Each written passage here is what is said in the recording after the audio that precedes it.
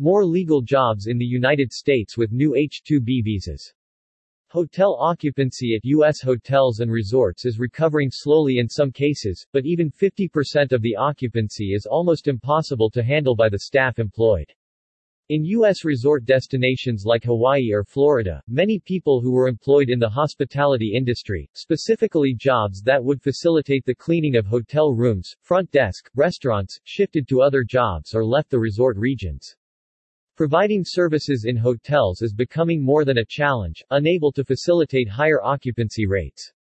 After the U.S. Departments of Homeland Security and Labor announced plans to make available an additional 20,000 H-2B temporary non-agricultural worker visas for the fiscal year 2022, American Hotel and Lodging Association President and CEO Chip Rogers released the below statement.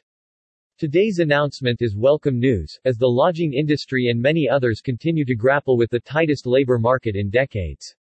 Filling open jobs is the hotel industry's top priority, and the H-2B visa program helps hotels and other industries with strong seasonal business and workforce needs to do just that. While our members always look first to the U.S. workforce to fill critical job functions during peak seasons, the H-2B program serves as an important and necessary tool for these small businesses to bridge the employment gap. The American Hotel and Lodging Association (AHLA) is the sole national association representing all segments of the U.S. lodging industry. Headquartered in Washington, D.C., AHLA focuses on strategic advocacy, communication support, and workforce development programs to move the industry forward.